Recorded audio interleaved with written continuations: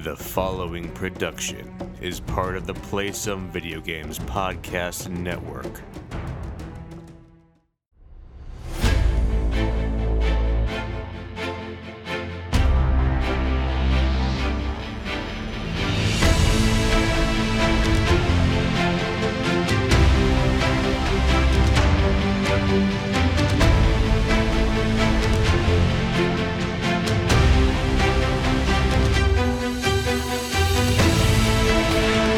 Greetings, zombies, and welcome to Board with Video Games, the gaming podcast that strives for the right balance of coverage for games you play on your table and on your television. You can think of us as the DJ Jazzy Jeff and Fresh Prince of gaming podcasts. We're a proud member of the PSVG Podcast Network and a member of the Make Us Better team over on Patreon. I am one of your hosts, Kyle, and joining me on this co-op adventure, the guy who sits back and unwinds as often as he can, Josh. How are you doing this evening? I am doing very good. How about yourself? I'm doing quite well. Can you believe this is episode 50? It's crazy. I don't know if we should make a big deal out of this episode or the year episode. We'll probably make a bigger deal out of the year episode, but or both, I guess. But yeah, 50 times we've done this. It's kind of crazy to think about. So that's a lot of times. That is a lot of times. That's a lot of times that we have sat and talked over Google Hangouts. Mm-hmm. So are you a fan of DJ Jazzy Jeff and the Fresh Prince? I was a fan. I don't know if that I would currently be a fan. Like, how do you stop liking them? Well, it's not that I don't stop liking them, but I know that like they both individually still do music, so I couldn't tell you like if they had put something out new and if I was still a fan of that. Gotcha. I think like 2 years ago, supposedly they were going to go on tour and they never did. Can you imagine what that would have been like having Will Smith on doing a music tour? It would be a huge mistake on his part financially. Well, I think he'd make some money. I mean, I can't imagine he's raking it in for movies anymore. I don't think he's a $20 million man anymore, is he? I don't know. I wonder what he got for Bright. Probably not that much. Yeah, probably not. Though Netflix throws a lot of money on a lot of things. Yeah, absolutely. All right. But hey, you know what? This isn't a music podcast. No, a music podcast would be fun. This isn't a music podcast. It's a gaming podcast. So thanks so much for joining us this week. As always, if you have any feedback, questions, suggested topics, hit us up at Board with VG on Twitter or check us out at Board with VG on Instagram. You can find us on Facebook at facebook.com/boardwithvg. So feel free to hit us up with a 5-star rating over there. You're welcome to communicate in the long form with us, boardwithvg@gmail.com. And as always, hashtag boardwithvg on all the social medias so that we can follow all the awesome things that you're doing. And if you're interested in helping make us better, check out patreon.com/makeusbetter. And a big thanks to all of our supporters there. If you're interested in helping Board with Video Game get its own podcast feed, $1 or $2 there could go a long way in helping make that happen. But again, if you are already donating, thank you so much. And if you know what, you can't or you don't want to and you just want to listen, we're totally happy with that as well. So enough of all this housekeeping stuff. Josh, what have you been playing on your tabletop, sir? Well, I played The Mind. Are you familiar with The Mind? I am familiar with The Mind, and I don't remember who tweeted it out, but I remember I read a tweet yesterday, sometime recently, that somebody vaguely said something along the lines of somebody that if you don't like The Mind, they're going to punch you in the throat or something like that. So I assume it must be good. Well, The Mind is a card game that is, I don't know if I want to be so bold to say dividing the board gaming medium, but it's very either loved or hated. I don't think there's much in between. I don't know. I guess maybe with more players, I could see why that could be a problem. But it's by Pandasaurus Games, who are infamously known for Dinosaur Island, and also the game, which I talked about previously. This is not very different from the game in the regards to you are playing cards out of a deck of 1 to 100 numbered cards. where it differs from the game is the way it plays. So in a 2-player game, we'll use it as an example. You're going to play 12 levels of this game, and each level is just denoted by a card that says level 1, level 2, etc. And certain levels will give you a bonus if you complete them. And what you can earn are either extra lives or throwing stars. A throwing star, if you use that card, it will discard the lowest card in each player's hand for the amount of players playing. And how that works is, if you remember the rules of the game, where you're playing ascending and descending decks, this is just one deck you're playing. Sorry, I'm being distracted by a cat.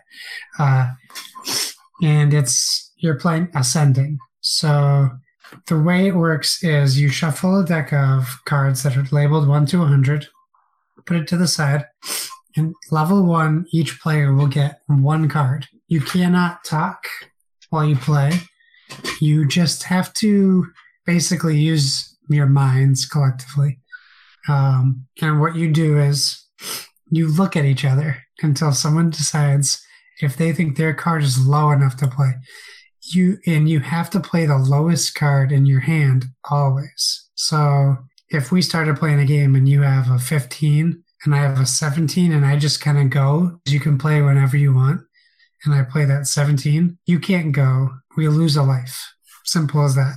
So really quick to interject. So if you play a card higher than mine, I can't go, but I can't still say anything that I can't go, correct? Correct. Okay. Well, you can say that you can't go if we're out of cards. Okay, gotcha.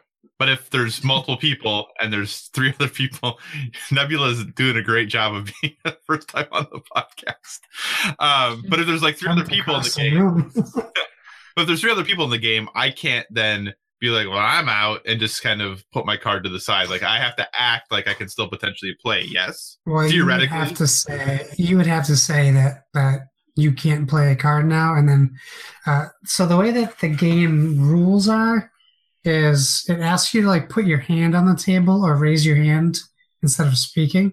Mm-hmm. And so when you do that, that's kind of like your symbol of not being able to do something. Gotcha. So if you can't play a card, you can also just yell stop, and it like pauses the game. And when people are ready, everyone has to put their hand on the table to signify starting the game again. It's probably easier to explain with more cards. So that's just with 1 card. So level 2, each player gets 2 cards. Level 3, 3 cards, 4 cards, etc., all the way up to level 12 if you make it that far. So as an example, level 6, we each get 6 cards. Now our job is much more difficult than with 1 card. So now you might want to be actively thinking about playing a throwing star if you have any left. Like, I played a 7, but Ashley had a 2. And I was like, I really didn't think out of 100 cards where you had 12 cards and you would have a 2 in there. I thought 7 was the lowest. So that's my bad. We lose a life. And I don't know if the rules say yes or no, but she played a throwing star instead, which would make her discard her lowest card and then me discard my lowest card. So I already played my 7, so I wouldn't discard my 7. I would discard my next lowest card. And then I guess if she had a 2 and a 3, then it wouldn't benefit her to play a throwing star because she would still not have a card she can play. So you keep playing that until you you run out of lives. And basically that's the game, the mind. It's very small.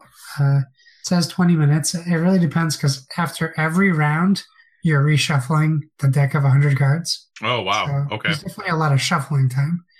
And this is a game I would recommend sleeving because of that, because the cards are pretty thin. Okay. So I don't know that that's necessarily a great thing to do either, to not sleeve them. So I can see why it'd be frustrating, especially for people who don't know each other that are playing the game. And it's 2 to 4 players, so at 4 players, I could see that being very difficult as well. So I can see why people might not enjoy it, but at least at 2 players, we paused it. We took we saved our game. It doesn't say you could do that in the rules, but we were up to level 7. we paused. Man, sometimes it's moments like these I really wish we did video. I just saved my cat's life, thinking she could jump into this box over here. Yeah. So that's the mind. Honestly, it was a busy weekend, so we played the mind today because we didn't get any game time in over the weekend. But my order for Miniature Market that I ordered in June arrived today. Oh wow! That was the Mind and Titan Race. Gotcha. Yeah. So really quick about the Mind, because obviously, like you said, this is a game that is getting a lot of chatter. A lot of people are talking about it. So even though I have not played it, I have heard a lot of and read a lot about it. So this seems like a game that would be quote unquote better with more people as far as more fun. Would you agree with that from the limited amount you've played thus far? I think it depends on your mindset going into the game. Okay. If you want to go in and have fun and not take it too seriously, absolutely. But you also need 3 other people with that same mindset. Okay. So I can see why maybe at the convention, like circuit, people aren't loving it as much because there's a lot of strong-willed minded gamers out there that want to win everything they play. Right. So I could see both sides. But I think it's not expensive. It's a nice, easy, portable card game that 2 to 4 people can play. You can play it in a hotel room. You can play it at an airport. You can play it at a cookout. I like games like that. And it's difficult. It makes you think a little bit. So I like it, you know. I think I could recommend that and the game. And I think they both can survive in the same environment together, even though they're pretty similar. Okay, so here's my next question about the Mind that I've never understood. So you have shurikens that you can play. Why are they shurikens? I don't know. Okay. There's no theming behind it at all. Okay. I was curious as to why, because like when you look at the box and then you hear there are shurikens in the game, it doesn't make a ton of sense. Yeah, the box has a floating bunny on the cover. Right. Okay. And there's a shuriken in the back. Gotcha. So overall, though, so far, you would recommend the Mind? Yeah, for sure. And it'll be a game I play with friends and family too to see how it plays with more players. Okay, so the final question that people sometimes, talk about when it comes to this game, is it actually a game or is it a social experiment / activity? It's both. Okay. I think it could be both. I'm just saying it certainly is a game. Okay. It could also be a social experiment. Gotcha. So I'm pretty excited. Oh, I should ask, have you played anything else, or it sounds like that was all you played this week? That was all we played this week. So I got my shipping notification today. I'm pretty excited because Rescue Polar Bears is on the way. Oh, I really wish I backed that game. Yeah, so I backed that on Kickstarter. So I got my notification today that it is on the way, and I should have it by Monday. So hopefully I'll be able to get it played before podcast next week. But I totally forgot that when I did it, I also added on Click Clack Lumberjack. So I have that coming too. Oh, nice. Yeah, so Rescue Polar Bears and Click Clack Lumberjack should be here hopefully in time to be talked about next week. But this week, I've been in this situation lately, Josh, and I don't know what's going on in my life, but playing games has gotten really challenging. I've had a way less time than I used to. But as a result of that, learning new games has become very challenging because I get to play them way less because I have to take the time to learn them. So instead, I dusted off some oldies but goodies when I had a little bit of game time this week and jumped into and played another story in Stuffed Fables. Let me just say that game is still amazing. If you've listened to the podcast for a while, you've definitely heard us talk about Stuffed Fables from the folks over at Plaid Hat. Still a really excellent game. Really think that the book that they do with that is wonderful, and I'm looking forward to the new game that has that they're doing coming forward. So still really enjoying Stuffed Fables. I am hemming and hawing. I think I might jump in and actually try to paint these miniatures. Oh. Or miniatures, depending on who you talk to. But I think I'm going to do it after I'm totally done playing the game. So that way, if they turn out really poorly, I don't have to feel too bad about it. But if they do turn out really well, then if there's ever an expansion or anything else, hey, look at these sweet miniatures I have that have been painted and look good. Because, I used to paint I had a brief stint there where I played a little Warhammer Fantasy, and I painted those minis a little bit, and they didn't look horrible. So that's the standard I have for my minis, is that they don't look horrible. But yeah, so I may go ahead and do that. But like I said, so played that and then dusted off another game that we've talked about a number of times, but I don't know if I've ever fully, I think maybe one episode I did a deep dive into, but I also jumped back into Dead of Winter. And man, oh man, do I love that game. I know that when it came out, it was like the hotness and people were really talking great things about it, and that people were talking about how it's, a top 10 game for them, et cetera, et cetera. But as time has gone on and Dead of Winter has kind of faded from folks' minds, I don't think people think about it as much anymore. And I just realized these are both Plat Hat games now that I think about it. But Dead of Winter really just hits me in all the right places. I just really enjoy that game. I like the theming of it. I like how deep it is. I like how all of the mechanics make sense with what you're doing. And it's like, hey, if you go outside, you might get frostbite. If you make too much noise, you're going to attract more zombies. Like all of the things that you'd see played out in a video game, or in a movie, they do a great job of fitting into the theme of this and all the different resources that you pick up and how you use them make perfect sense. And I think that the trader mechanic, just that there might be one or there might not be one, fits really well too, because if you're in a zombie apocalypse, hopefully you can trust everyone, but maybe you can't. How could you know until it's probably too late? And if you throw too many people out that you're not supposed to, that's probably going to go really poorly for you. Like, I just think they do such a good job in that game of theme and how it's implemented. I think that's always going to be a top 5, top 10 game for me. I just really, really like it. And playing it again has really reminded me of how much I enjoy it. So for me, it was just a week of playing some games that I had really enjoyed and hadn't played in a while. So dusted off some stuff, Fables, played a little more Dead of Winter, and I was really happy that I did. But now seeing these games I have coming in, the fact that I still haven't played Everdell and a couple other things, I probably should take some time to learn some new games. So let me tell you, though, Everdell, which was a Kickstarter that recently was shipped, this expansion, its first expansion, I think, is on Kickstarter right now. Yeah, I just saw that. If I recall, that game is beautiful. My goodness, is it a good-looking game.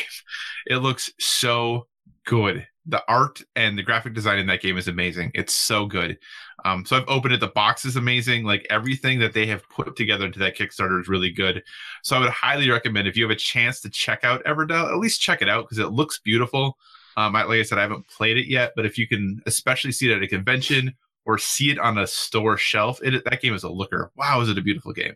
So maybe that too, along with Rescue Polar Bears, maybe both of those will happen next week. I'll set goals. So that's what I've been playing for board games. Josh, what have you been playing as far as your television screen goes? Well, that has definitely been a busier reference point for games being played. That sentence didn't make any sense, but I said it. So I finished Spider-Man, which was a feat of its own. I'm really ashamed to say that I'm at like 60% only in Spider-Man. There's nothing. I stayed up till 4 a.m. one day, knowing my son would be up at 7. Gotcha. Okay. So I made some sacrifices, and then I moved a friend that day too. So I worked in the morning, and then I moved a friend. So that was not a smart decision. However, I finished the game at 96% completion, which, if you know me, is unheard of. Yeah. I very, very rarely go back and do everything. Obviously, I haven't done everything because it's 96%.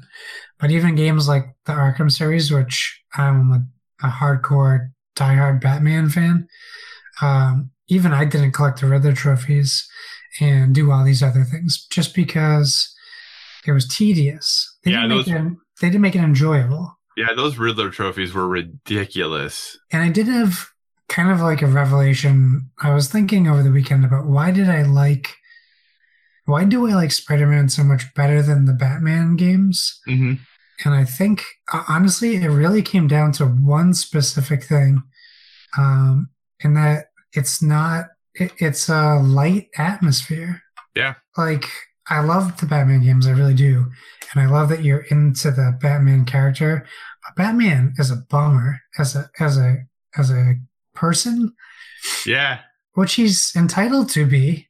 But I mean, Spider-Man lost his parents and he's not moping around a rainy New York City. He's not Daredevil. Like, he's not And in Hell's Kitchen moping. And Bruce Wayne is rich. Come on, man. Yeah, and Spider-Man is poor. So I think that's the big thing that made it so much different for me was it's even at night and when you're like in the sun is setting, it still feels like it's a lively, bustling city. And like, I'm not even a New York fan, but I still felt like comfortable in it, doing things. I never felt like Batman is a heavy game emotionally and character wise. So like it was a big change. So I think that's why I took to it so much better than Batman. That might be a poor choice of words, but I thought no spoilers. I thought the story was great. I think that their decision to take it in a different direction at the end of the game is a bold move for them, but I like it. Like it's just it does something that you don't expect, which is good. There'll be critics, I'm sure, but that's fine. There's already critics for whatever reason about Spider-Man, mostly from Kotaku for whatever reason. Decided to take a political stance. I guess they probably started with Far Cry and they're like, well, we got to be fair and do it to Spider-Man too. I don't know. That's me being picky. So yeah, I finished it. I think I decided I'm going to go back and wrap it up to be 100%, but I think I'm going to wait and finish my 4% when the DLC comes out. All these other things I'm playing. So I didn't feel like I'm going to commission.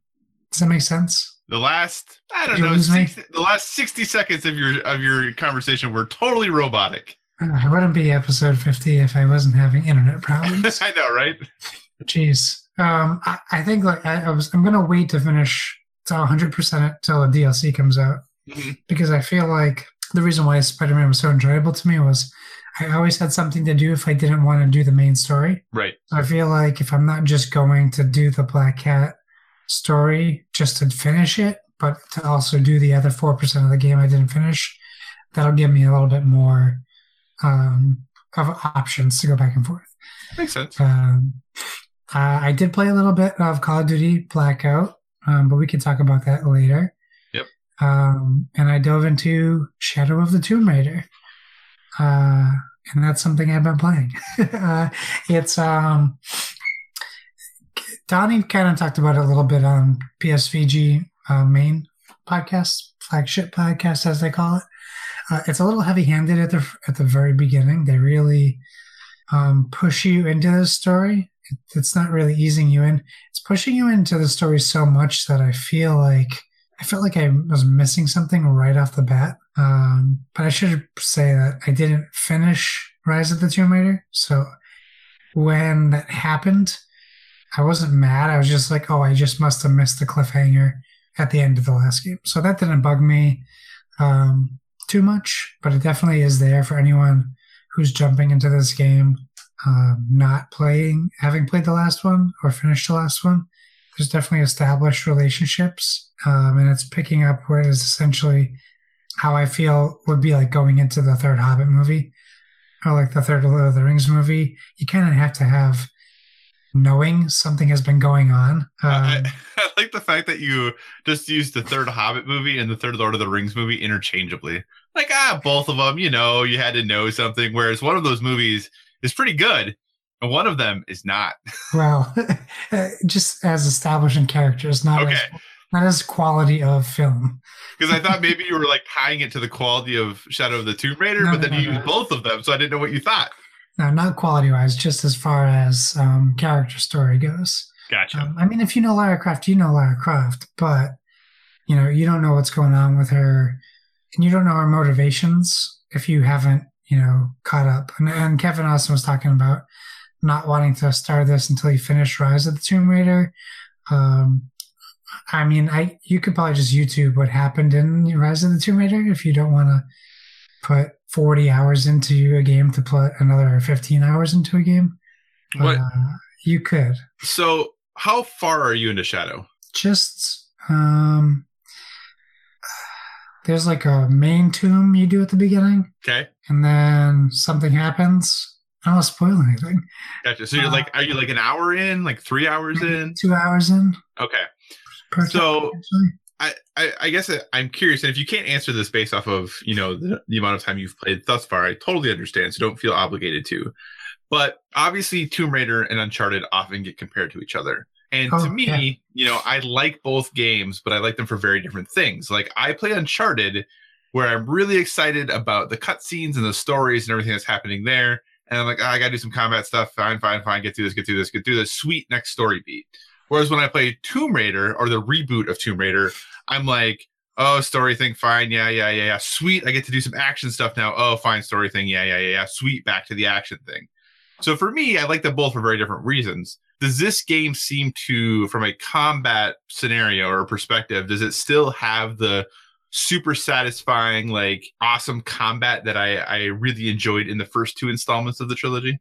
I mean, it has it. For me, so like the rebooted Tomb Raiders, it feels really weird for me to be playing with Lara Croft, who has a gun in her hand.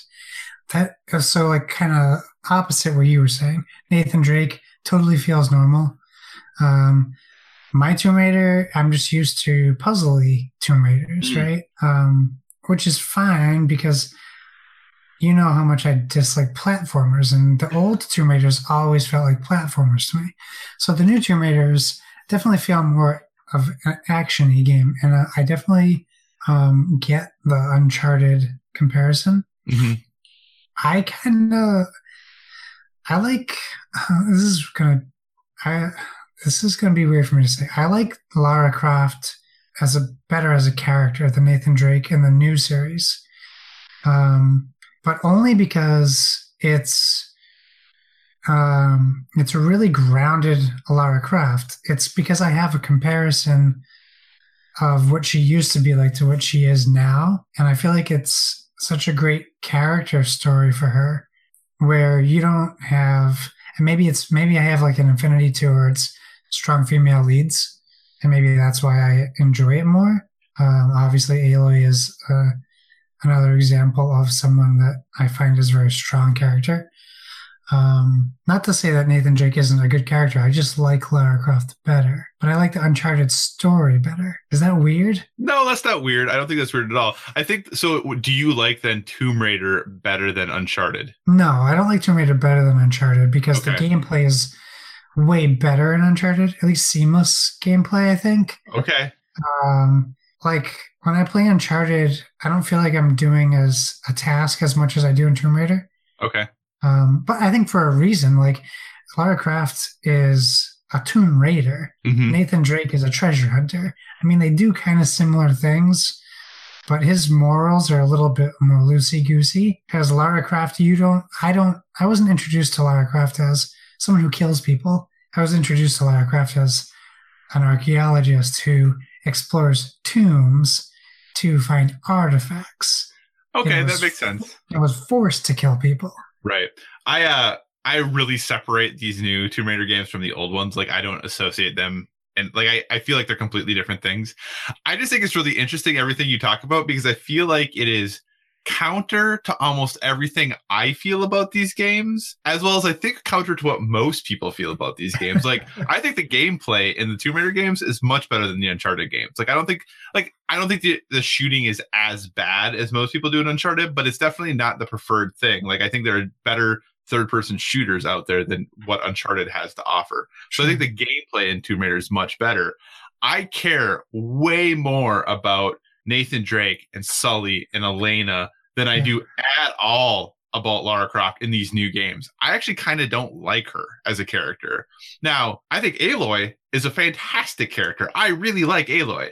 I do not like this Lara Croft at all. Like, if you don't, she's definitely a conflicted character, and she definitely has the I don't want to call it whiny, but like the out of place attitude about a lot of things, and whiny, like hissy fit. But you have to remember where her character comes from. She comes from snooty, rich castles. Like, she's not, and even they don't touch on it too much into this Tomb Raider series, but she's still that same character. Right. And maybe I shouldn't say I don't care about her as a character. Maybe I shouldn't say I don't like her. I just don't care. Like, there's nothing that's happened in these first two games that have made me really connect or care with her or care about her as a character. Like, Sure. to me, she is the character I control to get me through this thing. Like, I have no vested interest necessarily in what she is, like why she's doing what she's doing. I just want to do the thing she's doing because it's cool.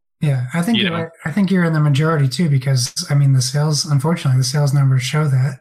And I actually took a deep dive into like the previous sales Mhm. numbers, because the head of Walmart Canada has decided to go like full on PlayStation fanboy recently on Twitter, trashing Xbox. Yeah, like, that's really weird. Really all weird. of his tweets. So I had to do some research when he said any third party game would never outsell on the Xbox over PlayStation 4. So I did some deep diving on Tomb Raider because I thought that was a very bold statement. Well, It turns out he's not that wrong, but he shouldn't say never. Anyways, This isn't my feud with Paul Hunter. But the Tomb Raider reboot sales are like well below 2 million per like generation of like 1, 2, and 3, which is shocking to me. I thought it would sell way better, but maybe people just aren't connecting with your character. And that's fine. Maybe people just want to play Tomb Raider for the visuals and the gameplay, which it's there. right. But I don't know if you saw my tweet I tweeted the other day. I'm like, I'm paraphrasing my own tweet now. But I was like, that means you've made it, right? yeah, I guess so. This is not spoilery because it happens in every game like this, but I'm like, how come in these games I'm spending 30 to 60 minutes traversing cliffs, almost falling to my death multiple times, jumping high platforms, just to get to the end where the bad guys casually walk through a back entrance. And I was like, I'm looking at you, Uncharted and Tomb Raider, because it just annoys me to no end. You have to take it by surprise. No, there's no one in there. You get in there, you think you have something, and then you get surprised by people. Right. There's some things we'll talk about once you start playing that did bug me from a story continuity error, but that's me nitpicking for no reason. Just that stuff bugs me in movies. That stuff bugs me in video games. Like, Right. if you can establish something, you should stick to that, not meander back and forth for good storytelling. Right. But other than that, I'm really enjoying the game so far. I'm glad we got it. And yeah, I hope to keep playing it. I mean, we're on a strict timeline now with games, so I really have to like power through it because we have Forza, which just announced James Bond cars today. That's incredible with the gadgets. And then we have Red Dead and Assassin's Creed. And Yeah. Well, we have a couple weeks till Assassin's Creed and Forza, right? Because Forza's... they both drop on October 2nd, depending on which bundles you get, because you could also get Forza 4 days early if you buy the Gotcha. Ultimate Edition. But we which get would be Game 4 Pass. days prior to October 2nd. Yes, which would be Which the is... 29th, 30th? Right. 20th? Which is... Assassin's Creed is the 5th, unless you get a good bundle, then you get it on October 2nd. On the 2nd, right. So, perfect. Which we've talked about this before too in our podcast, how much that is annoying to me. Yeah. But I've rambled enough. I don't think I played any other games. I did download 2 more games for the Xbox Quest this month. Okay. It's play 30 minutes of Livelock, which is the free game, which I tried, which was interesting. You might like it. It's like it's a top-down twin stick shooter. Oh, well, then I might like it. And it's play 30 minutes of Trove Okay. and play 30 minutes of Crossout. So here's the funny thing about this, right? Because obviously, as the listener knows, we talked about, we do game share. So every time you download this stuff, it always ends up on my Xbox. And the funny thing is, though, is I just go in, because when I turned on my Xbox today, because I wanted to make sure that I had the Forza Horizon 4 demo, which I am actually going to play because I don't like driving games. But I said, I'm going to try this demo and at least see what I think about it. I was hoping to play before tonight. It just didn't quite happen. But I saw all these other games, and then I looked at my console, and I was at 99.1% full for my space. And I was like, Josh, what have you been downloading? So then I went in and deleted all these games, and I was like, I didn't add this, I didn't add this, I didn't add this. So then I deleted all those games you just mentioned. I deleted it off my Xbox like 2 hours ago. That's so weird that it does that So to you. It doesn't do it to me when you download games. I don't know if it's because like you redeem, maybe because you do it online, so it just pushes to mine, since mine is quote unquote your primary. Oh, mate. No, I do it on my console. Oh, then I have no idea. It's really weird. Anyway, That is really weird. Do those for the quests. If you're listening, you still have 12 days to get those done. It's 30 minutes for 3 games. Like that should be easy. Yeah, and Live Lock has co-op, so maybe we can try playing a game at some point. I'll have to re-download it. But yeah, how about you? I know what you've been playing, but these guys don't. Yeah, so me, I've just been playing Spider-Man. Well, I shouldn't say just. I also played a little bit of Call of Duty Blackout, but we'll talk about that in a little bit as our topic of the show. So I've just been still swinging around in New York City, Marvel's New York City, playing Spider-Man. I'm at the 60-something% complete right now. Really enjoying the game still.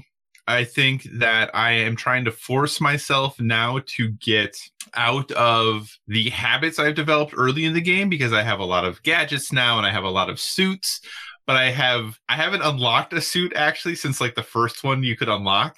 I have them all available. I just haven't unlocked any of them because I have a power that I'm using that I really like, and all the rest look fine, but I'm not super care. I don't really necessarily want to like change the way I look.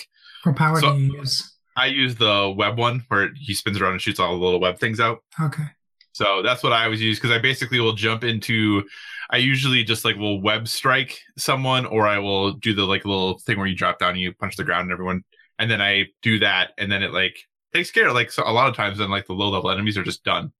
Nice. So then I only have to worry about the high level enemies. But anyway, so I've been still really enjoying that. Unlocking more and more side quests as I go. I'm trying to get myself to play the main missions more, but I keep like getting distracted along my way to the main missions. So like my map is not totally empty now and cleared off, but it's getting pretty darn close. And I've been told, and I've overheard when I'm trying to avoid spoilers, to not do that. So I'm trying to make myself just go do these main story missions. And not that I don't want to, I just really like swinging around and doing stuff. It's fun. So that's what I keep doing. I am having a greater appreciation for the gadgets in the game. I don't think when I first started playing the game, I was using the gadgets probably as much as I should have been. And I think that the more I play and the harder the enemies get, I'm really appreciating them more, especially with some of the challenges you get later. And when you're trying to earn challenge tokens and you have maybe some fights that you have to do, and you have some harder enemies and you're trying to get 3 challenge tokens, using your gadgets effectively really makes that a lot easier. So I think that is a level of gameplay that I was not necessarily fully aware of, that, or I didn't think that I necessarily needed.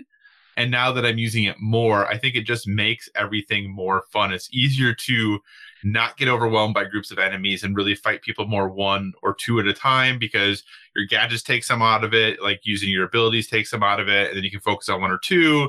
Then after your gadgets are done distracting someone, then you can take care of them, send a gadget after someone else. Like, it does a nice job of really kind of parsing out the combat in a way that makes it really fun, so that those later fights don't get overwhelming. So I think they did a really nice job with that, and I'm really impressed. My goal is to try to finish the game this week still, because like you are playing Shadow of Tomb Raider. I really want to get into the Shadow of the Tomb Raider. I loved the first 2 games in the series. I'm really looking forward to playing this one as well, just because I think those are just fun games to play. And I want to get it done before Assassin's Creed comes out, because I'm really looking forward to Assassin's Creed. But like I said, I also want to play that Forza demo, because everyone says how great that game is. And I've never liked driving games, and this isn't a PlayStation fanboy thing. I don't like Gran Turismo either. Like, I just don't like driving games. I've just never enjoyed them. But everyone tells me that Forza is the one that will change my mind. So we'll see if it, specifically Forza Horizon, is the one that will change my mind. So we'll see if it can. So. Well, who knows? Who knows? I didn't unlock those last 2 gadgets until after I beat the game, by the way. Oh, really? I could have unlocked them the whole time. I didn't level up any of my gadgets either until after I beat the game. Are you serious? Yeah, I know. And then I realized gosh, how overpowered they would have been if I had done that. Oh, it's ridiculous. Like the impact web. Oh my gosh. Like start a fight, like I can't remember what it's called when he does the little special suit power where he spins it around and shoots webs everywhere. But like you do that, and then like you just use impact webs for like anyone who hasn't been taken care of yet. Like impact web those two, leaves you with like 3 or 4 guys to take care of. Oh, it's great. It's so nice. Yeah, it would have been a lot more helpful when I was fighting. Well, I can't say when I was fighting. I was fighting the end boss. It would have been way more helpful if I had upgraded those things. Yeah, so that's what I spent all of my upgrade stuff on, is like all of my gadgets, which is why I don't unlock the suits, because I want to make sure I have enough stuff to upgrade my gadgets. Yeah, I didn't unlock any suits except for 2099, so that'll probably put me at like 98% complete if I unlocked all my suits. Excellent. All right, so hey, that's what we have been playing. With that, let's transition into our topics of the show. Hey, Josh, why don't you go ahead, kick off this first topic this evening? Sure, let's do that. So we both had the opportunity to play in the Call of Duty Blackout beta. Thank you, Kevin Austin from iCode. Which was my code too. Oh yeah, that's right. Which means Kyle also gets that code. So now that we've played it, where do we think it sits within the battle royale genre? And will it pull players from PUBG and Fortnite? Will we be playing it this fall?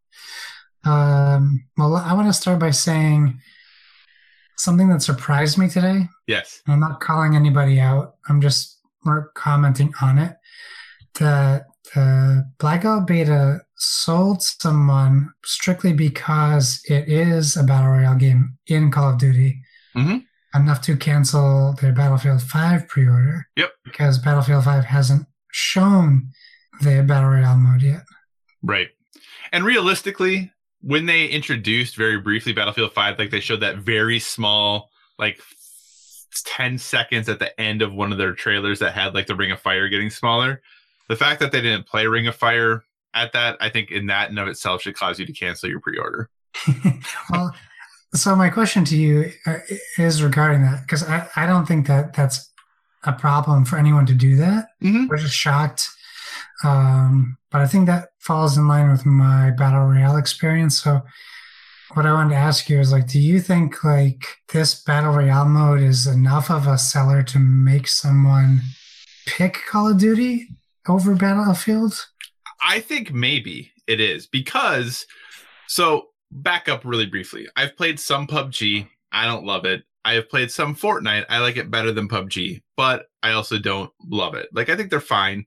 I understand why people enjoy them. There actually was a really interesting Twitter thread from a developer at Blizzard, I think, and I can't remember what the name is, but I'm sure you could go look it up on Twitter, that he talked about how the reason battle royales are so interesting is because they have figured out the time investment to loss/victory ratio, right? Like if you jump into the game and lose right away, who cares? Like you're not worried about the fact that you just lost in the game in 30 seconds because you can just quit and jump right back into another game.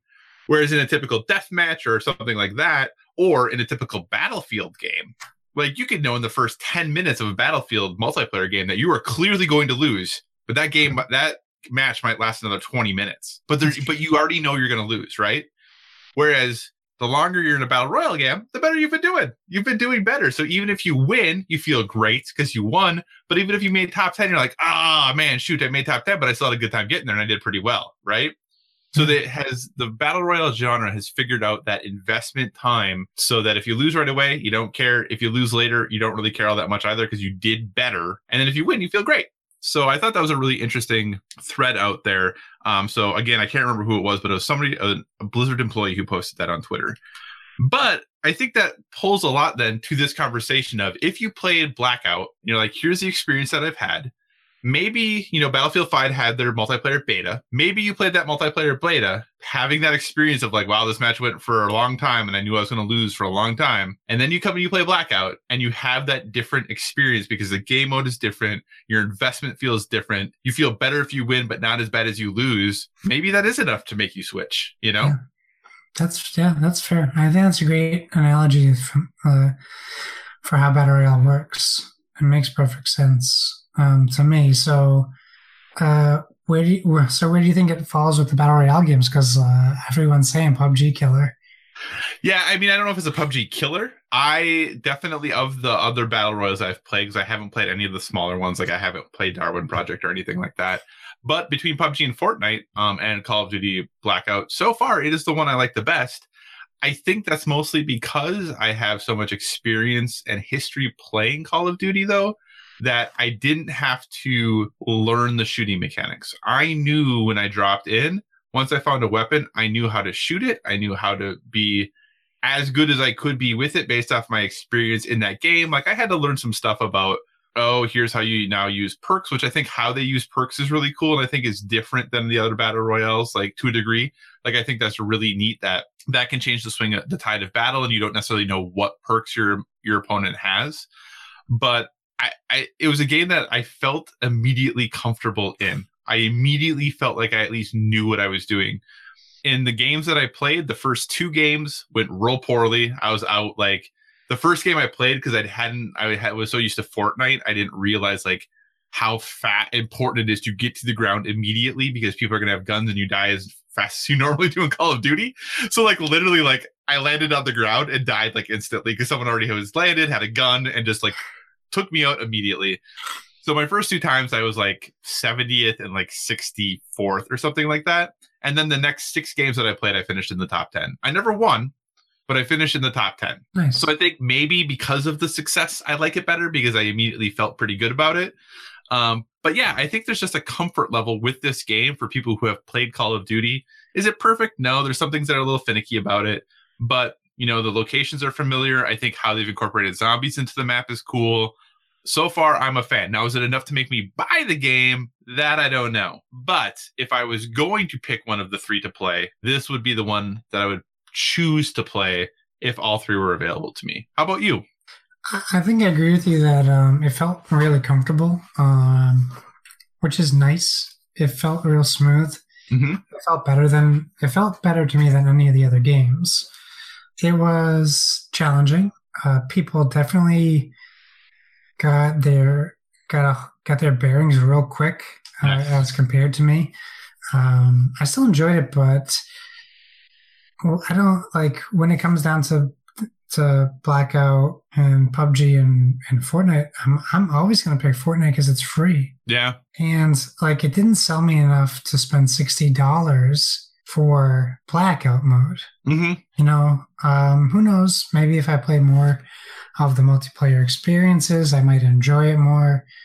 But really, I need single player campaign with my shooters, and that's just me. Right. Well, that's me personally, not just me. I'm thrilled for the people that are enjoying it. I think it's great. I think it's something we made fun of, and we, as in the general gaming public, when it was first announced for a while, because it was just the thing everyone's doing. Mm-hmm. But it's very clear that they didn't just copy paste a map and put you into it like a lot of these other Battle Royale games are doing, specifically on the PC. So I think that they did a very good job. Yeah, they have some things to work out, like even though they said they fixed weapon pickup system, they still need to fix that on the whole because it still isn't great. Right. But the map's laid out nice. It feels tight. It doesn't feel too big like PUBG feels. Mm-hmm. There are times there's some downtime, but mostly you're landing with other people, which is challenging enough. Right. It's hard to find a place that no one is at. Mm-hmm. So I think they did a real good job with it. The ultimate question is, will we be playing it this fall? Yeah, that's the hard thing, right? So let me back up really quick, and I'm going to propose a question for you. Yeah. You said right now you pick Fortnite because it was free. Uh-huh. If Fortnite was $30 like PUBG is, so if Fortnite was $30, PUBG was $30, and Blackout was $60, would you still pick Fortnite? No. But I couldn't tell you that I'd pick if I hadn't already bought PUBG like I bought it. No, I think if Fortnite and PUBG were 30, knowing what I know now, and Call of Duty was 60, I wouldn't buy any of them. Oh, okay. I enjoy my time with them, but I'm not like I have Fortnite on my PC, my Xbox, my PlayStation, and my Switch because it's free. And I can play with my friends on most of those. On most of them.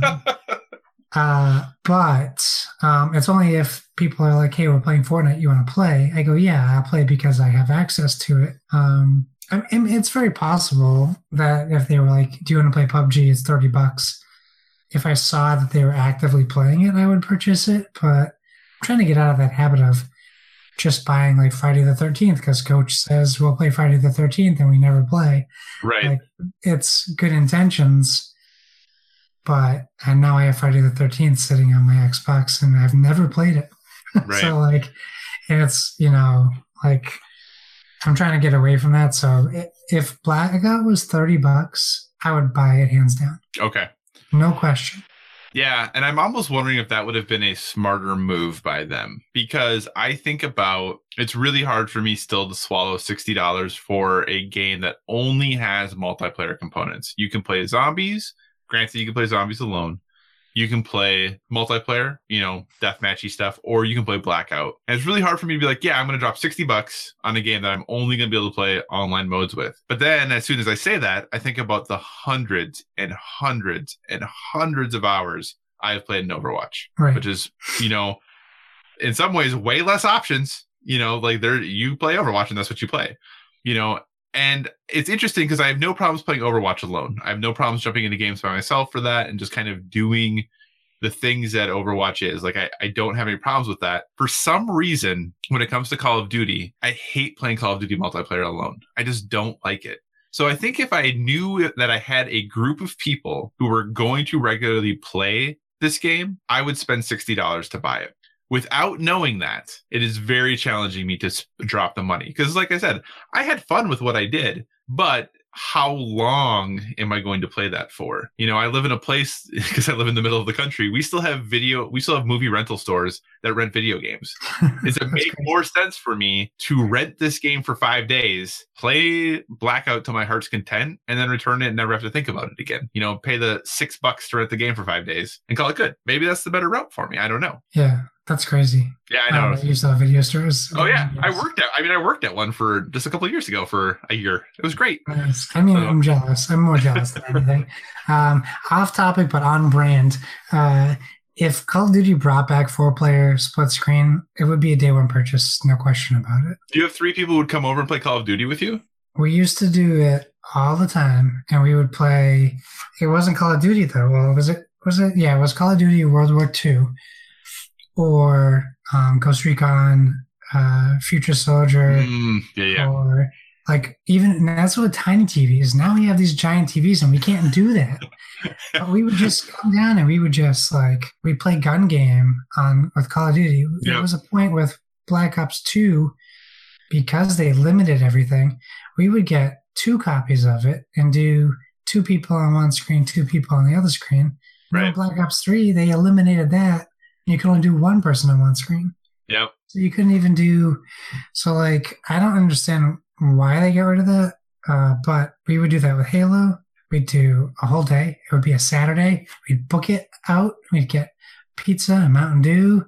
Right. We'd put it on Legendary, and we would play 4-player ODST, 4-player Halo 3 split screen. I don't think 4 did it. It's 4-player split screen, but I know ODST did. I miss stuff like that, and it must be a programming thing that it's too much time. I think trying to run that and maybe trying to run those many textures at 60 FPS divided by 2 divided by 4. Yeah. Maybe they just can't do it anymore. I just miss that. I mean, any game that did that would be must buy for me right now, because it's just something I need.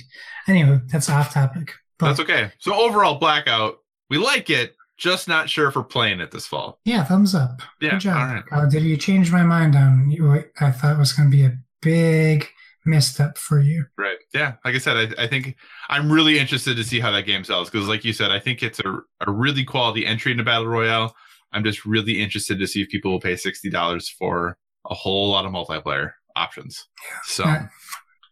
So speaking of spending money, Assassin's Creed Odyssey has announced its season pass and post-content launch plans, and they're looking to keep players engaged in the game long after the new year begins. They're going to have daily contracts, weekly contracts, new epic ships or mercenaries each week, and the Lost Tales of Greece story missions will be free to all players. In addition, the Lost Tales of they'll have 2 major storyline DLCs coming out. The Legacy of the First Blade will start in December and release 3 episodes over the course about once every 6 weeks or so. And then they'll have another one called The Fate of Atlantis, which will kick off in spring 2019, which will again release 3 episodes about 6 weeks apart. And then finally, Season Pass holders will also get Assassin's Creed 3 Remastered. I think they said in like March, as well as Assassin's Creed Liberation Remastered. All of this for the nice, tiny package of $40, or if you buy the gold edition of the game, $100 for the game and the season pass. Now, Josh, I have been a big proponent that video games, for the content you get, are pretty inexpensive, but now this is $100 to get all this stuff.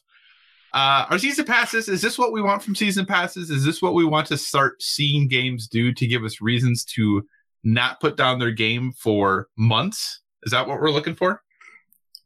It's such a interesting question because the way they're handling it, I like. So I talked to my buddy over the weekend. We were talking about Horizon Zero Dawn.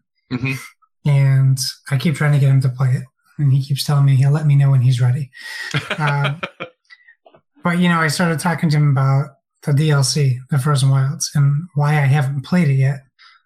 Because I said I'm worried because my expectations can only get lower, I feel. Because how I feel about the game is so high, I'm afraid that Frozen Wilds will disappoint me, right? So I keep pushing it back.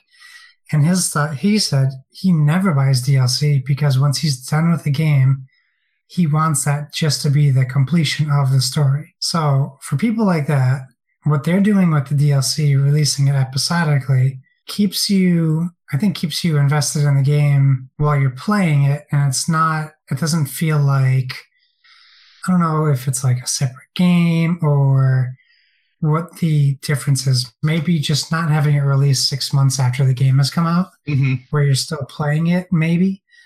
But it's Ubisoft. They're taking what worked so well for them and is working so well for them in For Honor, and what NetherRealms did with the Injustice 2 system, where they're constantly adding content for you every time you log in.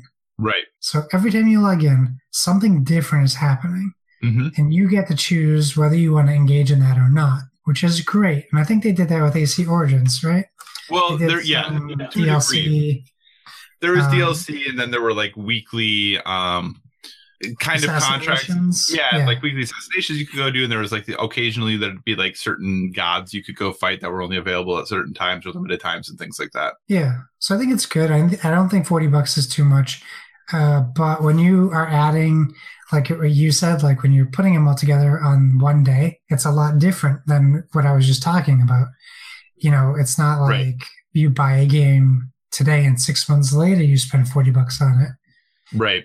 You're committing $100 to a game and you don't know that you like it. Right. And granted, you can buy it for $60 and buy the DLC later. For sure, you can do that. But obviously there's advantages to buying it all now, because you get some extra perks to it. You get some access to some things. You get the game a few days early. So they definitely are incentivizing, getting it, pre-ordering all of this together is one thing when you haven't even played the game yet. What do you think of this? Because obviously, they did this with Spider-Man 2 and PlayStation got a little bit of pushback, not too much, but a little bit of people being like, why are you telling me about the DLC before the game's even out? We're doing this now with Assassin's Creed. We're hearing that here's what our DLC plans are. Now, obviously, I don't think this is in things they cut from the game. I think this is obviously something that they're very intentionally trying to provide post-release content and support and all of these things. Do you think announcing it this early is good? Or what are your thoughts on how they've kind of rolled out the information about this? It's funny because we could ask our friend Colin Flores about this as well, because they've announced 2 expansions for the Guardians board game that hasn't come out yet. Right. I think it's a sign of good faith on the developer, mm-hmm. Because any developer could say, let's not announce expansions. Let's not even work on them until we are a critical success. I think that somebody looked at this game and said, great, it looks great. We can put out day one DLC. And well, I like to imagine that people would say that, because who knows if they're like rubbing dollar bills through their fingers going, yeah, more money. But, I think it's fine that they do it as long as they're clear as long as the messaging is clear. Like, you know what you're getting day one, you know what you're getting, and when things are coming out. Like Far Cry 5 did a good job with that. Right. They're like, we're going to release this DLC here. Something I would say that did a bad job is like the Injustice 2 fighter packs and the Mortal Kombat X fighter packs. Like, I paid $120 for Injustice 2, knowing that I was going to get fighter packs, but not knowing when. Right. That was frustrating. Or like, I mean, you know, and again, it's another WB thing, which is interesting, but like Arkham Knight, when it came out, it was like, hey, buy the season pass. We're not telling you at all what's in it, but buy it anyway. Right. And that's instead of the company taking the leap of faith, the good faith thing, it's your consumer doing that. Right.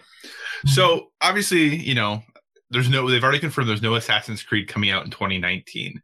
Do you think that past this, if you had to guess, do you think there will be an additional DLC pack or season pass number 2 or something like that you'll be able to buy in the spring or the summer, if you had to guess? I think that for sure goes on sales numbers. Okay. I think Ubisoft's real good at supporting their games. Mm-hmm. It seems like if you look at For Honor, Rainbow Six, all of that stuff, like that support has been very strong.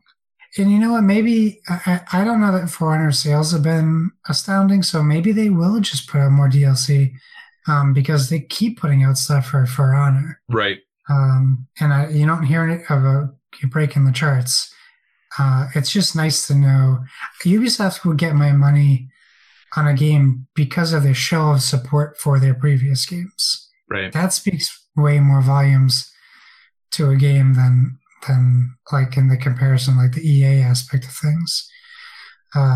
So yeah, maybe the sales numbers don't matter. I mean, March would be a great time for them to drop new DLC because it's like the wasteland of video game months. Like, it'll be a great time to start playing games. What a transition. That was brilliant. So Legacy of the First Blade, the first expansion, drops in December. 3 total episodes releasing 6 weeks apart. And then after that, The Fate of Atlantis will launch in spring 2019. Also 3 episodes launching about 6 weeks apart. Let's look briefly at the 2019 video game release calendar. In January, we have, and this is not everything, just some highlights. We have the new Super Mario Bros. U Deluxe on Switch. Ace Combat 7 Super Mario Bros. U. That was you, not me. Ace Combat 7 is finally coming out. Travis Strikes Again, No More Heroes, Resident Evil 2 Remake, and Kingdom Hearts 3 are all January. February, we have Anthem, Days Gone, Metro Exodus, Crackdown 3, supposedly, all coming out in February. And then March, we have Devil May Cry 5, The Division 2, and Sekiro Shadows Die Twice. Oh. When you hear about all of those games that are already confirmed for Q1 2019... are you still playing Assassin's Creed with all of those games on the horizon? No, I didn't realize that March had those 3 big games. That's new. That's new for people in gaming world. We don't see stuff like that ever. Right.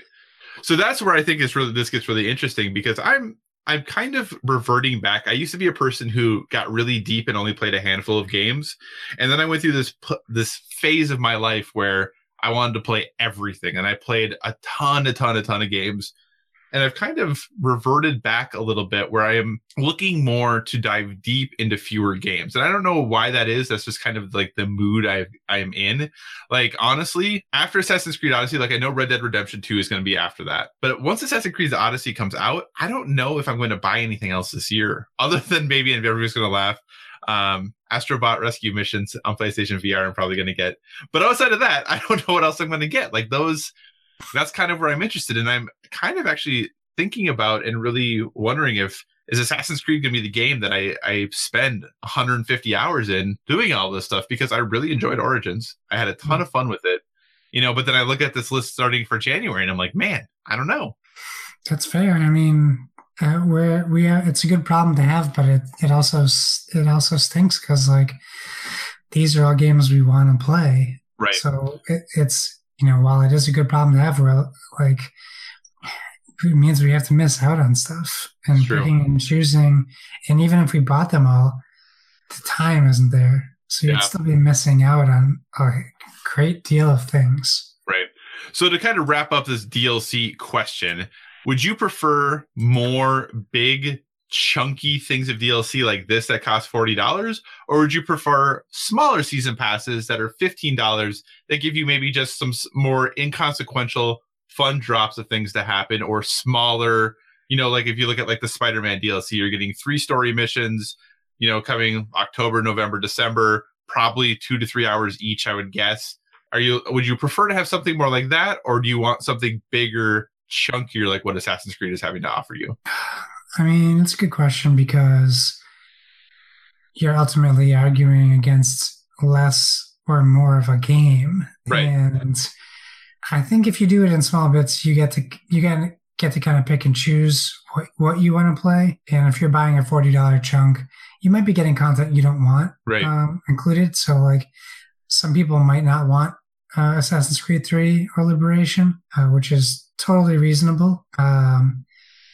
So should they be able to buy the DLC for $20 instead of $40? I think that is fair. So yeah, I think maybe I prefer maybe the Telltale version of DLC, like $10 an episode. You choose, you play, when you get to it, kind of stuff like that. Excellent. Yeah, I think it's tough. I think it's hard because I typically am like, well, if I really like the game, I want more, and if I don't like it as much, I don't care. So I'm not going to buy it either way, So it's kind of it is an interesting thing to have, but it's interesting because I also am a huge fan of Horizon Zero Dawn. I also own the Frozen Wilds. I also have never played it, right? And for me, it was because by the time it came out, I hadn't played the game in 6 months, and I was like, wow, I hear it actually starts pretty hard. Do I remember how to play this game? Like, I don't know. So yeah, that's a big thing too. That's a big part of it. Yeah, absolutely. All right. Well, hey, let's kind of get towards wrapping the show up. We do have one listener question this week from super listener Splig, who sent us a question to @BoardWithVG on Twitter, like you can. And Splig says, congrats on 50. How are you celebrating? Your favorite developer, TV/table, just approached you to be put in their game as a supporting character. What dev/game is it, and what's your role? So, hey, Splig, thanks so much for the congrats. Josh, how are you celebrating our 50th episode, and what game do you want to be in? How am I celebrating? I told everybody that we recorded 50 episodes that I know, and they were all shocked. So that's how I've been celebrating. Although I didn't really tweet about it, which is probably a mistake. Yeah, we'll celebrate more on our year anniversary, which is right around the corner. I feel like this question was like catered to me though, the developer thing. So like it would be tabletop, and I would be approached to put me in the leaders expansion for Seven Wonders. Okay. And my ability would be, if you have Josh Borboni as your leader, you can draft duplicate cards the whole game, and the game is the same. That is a great power. That would be perfect. So then I can say, every game of Seven Wonders I've played has been correct. Rebos Productions, get on that. Oh, man. Yeah. So for me, I guess I'm celebrating 50th by like where I live right now. It's 9:30 as we wrap up this recording, and I'm drinking coffee still. So I'm probably going to play some video games after this. So that's how I'm celebrating. And then even though I have to get up early tomorrow and go to work, no big deal.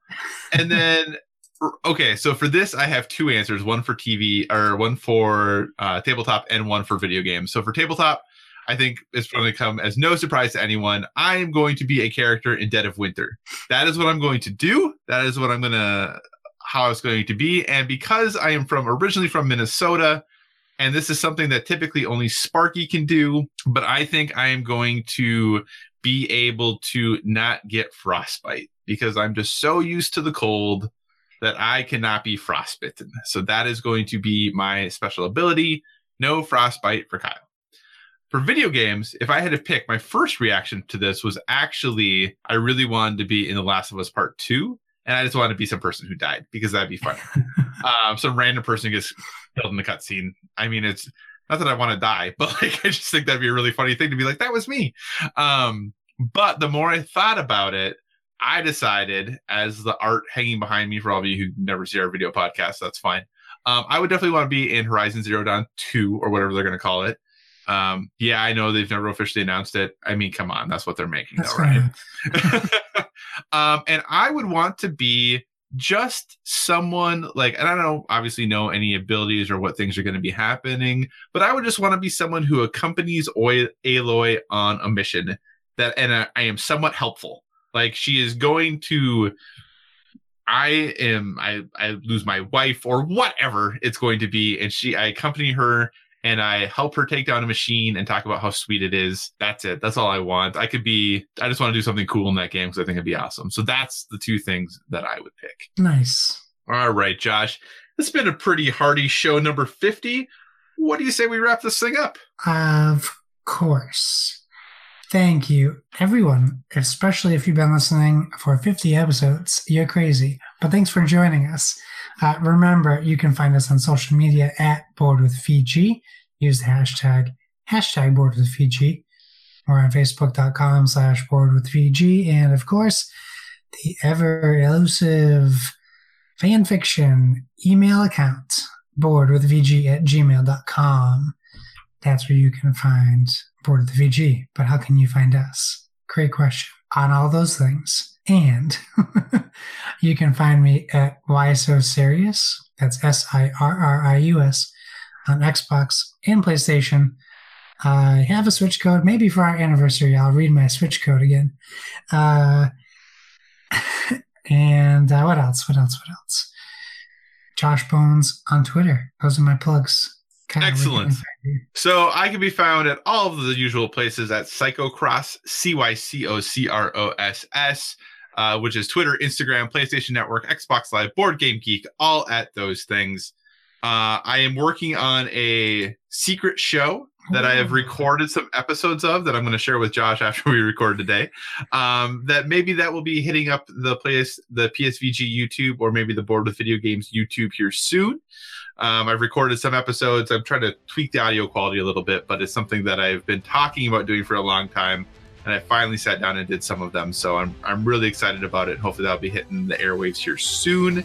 And I'm now telling people because I actually have done some of it, so I feel like it could happen. So look for that soon. A fun new show related to all the crazy things that we do here. As always, if you have suggestions for future topics, be sure to reach out to us on the social media. And remember, everyone, whether it be board games or video games, never stop gaming.